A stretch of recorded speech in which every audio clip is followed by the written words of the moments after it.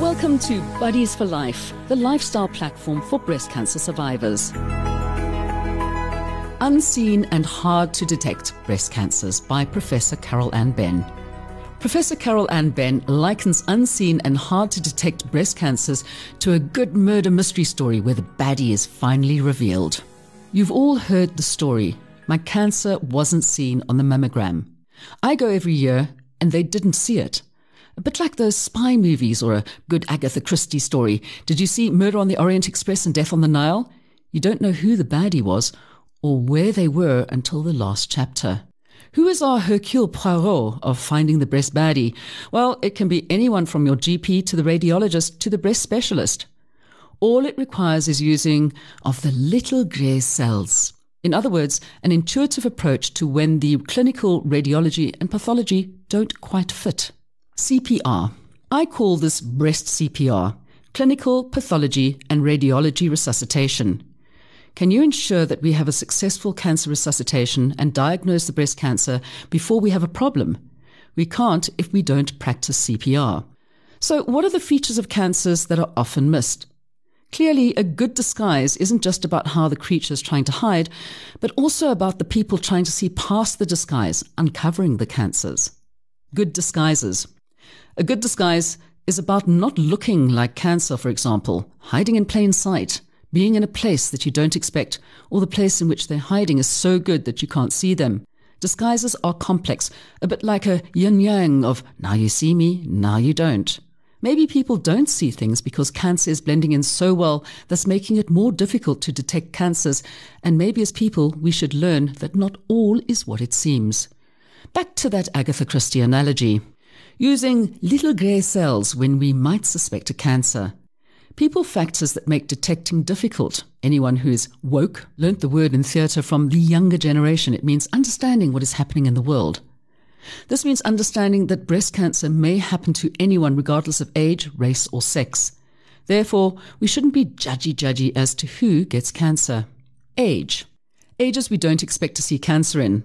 This is such an important concept because anyone can get a cancer. In young women, cancers may be missed because we don't think that cancers can occur in young peeps. Firstly, being a youngster, you don't expect a cancer, so this may be the first disguise.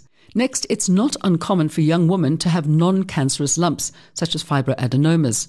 Spoiler alert, these lumps can't become breast cancers.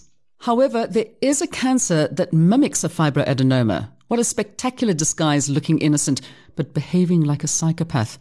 The way these cancers create mayhem is that they are usually rapidly growing. They have a high Ki index.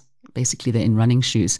They aren't hormonally sensitive and can fool a non-expert radiologist and a few experts as well. Sometimes you go for an ultrasound and a radiographer with possibly less experience tells you to come back in 6 months, when really the safest detection rule is to be alert. If you have a breast mass detected for the first time, what you should be told is a 3-month follow-up ultrasound or core needle biopsy to confirm the diagnosis. Please ask for the costs of the core, both from a radiology and pathology point of view. These palpable masses don't require a vacuum biopsy, but an ultrasound-guided biopsy, which can be less expensive than a VAB. And they most definitely don't require a trip to your friendly surgeon to cut out the mass to find out what it is. Don't. And I repeat, don't be pushed into a surgical biopsy to find out what this fibroadenoma is doing. This is just playing into the hands of the psychopath. Cutting it out prior to diagnosis means that the oncology treatment is blind, and this is one sure way to jeopardize potential successful treatment. Sex. What about men? Many men have moobs, and while we get this, sometimes if there's a small mass, we assume that it's related to the increased male breast tissue, and thus we miss breast cancers in men. Why? Well, partly because we don't suspect breast cancer in men. Men don't check their breasts, and we don't inform men if they have a family history of breast cancer and other cancers they are at risk. There are some studies on transgender peeps who are on hormonal manipulation that they may have a slight increase in breast cancer. So back to that old adage, it can happen to anyone. Other disguises. How about much older women who go for their routine mammograms and are on hormone replacement therapy? Well, I'm not anti-HRT, but many years on HRT provides a wonderful fertilizer for breast tissue, resulting in dense tissue. And it's extremely hard to find the predators when they're hiding in a jungle. In very young women, masses and nipple discharges are generally assessed clinically and often advised to check again after your next cycle. We don't have eyes on our fingers, so cancers are unseen by not following any presentation through with the correct radiology investigations. And in young peeps, this is an ultrasound. Sometimes we think people are too old to be screened for breast cancer. Remember that we're more likely to pick up cancers as we get older, as our cells have more potential to undergo weird changes. How about suspicious environments? Breast density now has to be reported on screening mammograms because if the breast tissue is dense, it's difficult to see the baddies. This makes for an environment in which finding cancers is more difficult. Disguised environments such as lots of benign calcifications. Calcifications are like cell skeletons, and some breasts have many. If there are many, it's difficult to spot the suspicious ones without routine mammograms. Pregnant breast. Hard to feel changes because they are tender, swollen and growing, and thus when lumps and changes arrive, no one suspects a breast cancer, even though breast cancer is the most common cancer seen in pregnant women. Red hot breast. Often assumed to be an inflamed breast or a breast infection when it could be an inflammatory breast cancer.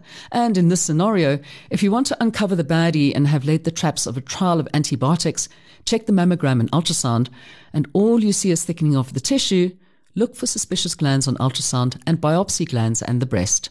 Don't operate. The suspects. Nipple discharge. The spontaneous nipple discharge that continues to leak on its own. Remember, don't squeeze the nipple. Discharges will occur if the nipple is squeezed. Worry about a blood-stained discharge even in the presence of a normal mammogram and ultrasound, the rare time when surgery is needed for a diagnosis. A microdotectomy, a procedure to remove one or more of the milk ducts from your breast. Remember, nipple discharges and spontaneous nipple discharges, in my opinion, require mammograms looking for microcalcs, not a ductogram, which is an imaging test used to identify the cause of nipple discharge. Changes on the nipple. Paget's disease of the nipple presents as a small ulceration on the top of the nipple and can be very subtle. Remember, changes on an areola are not the same. Suspect masses require ultrasounds, and don't be fooled by an unusual type of breast cyst. A cyst with blood-stained fluid and a growth on the wall looks a bit like a cauliflower. This can be an encysted papillary neoplasm and can vary from being an early cancer to a rare cyst carcinoma. Hard lymph node. Another suspect is when you have a hard lymph node or a gland in the axilla, your armpit. Again, a tender hard gland gets a 6-week follow-up ultrasound, and if the cortex is thick and the gland is bigger, then an ultrasound-guided biopsy of the gland, not surgical removal, is needed. The red herring. Don't forget the red herring in the detective novel, the biopsy that is benign. The phone call that says, your pathology report shows no cancer. This may be so, but don't be fooled. Make sure that if the biopsy is for calcification, that there is calcification in the specimen and report. And if the biopsy is for a mass, that there is a diagnosis that says fibroepithelial lesion. The lobular cancer. Be aware of the lobular cancer. Due to the nature of cells, they are hard to see, and often because the cells are lazy, they're hard to see on mammograms. So insist that the radiologist does an ultrasound, and if you have a doughy breast mass and your mammogram is normal, see a breast specialist, as you may need an ultrasound-guided core biopsy. A team approach solves the mystery. The most important part of using the little grey cells to detect the hard-to-find breast cancers is to always remember the secret code, CPR. A team approach ensures a successful rhesus in trauma and when detecting breast cancers as well, because we need to have your assessment done by a good clinician. Have your radiology reviewed, that is why you should keep your disc and reports, and ensure you take time before you have your biopsy. Ensure not a surgical biopsy and get all costs first. I know with all the suspects and twists and turns of what is and what isn't a breast cancer in this mystery, the resultant anxiety for all of us is great. And beware of Google mystery solving. Choose your Hercule Poirot and team with care and participate in solving all your small health mysteries.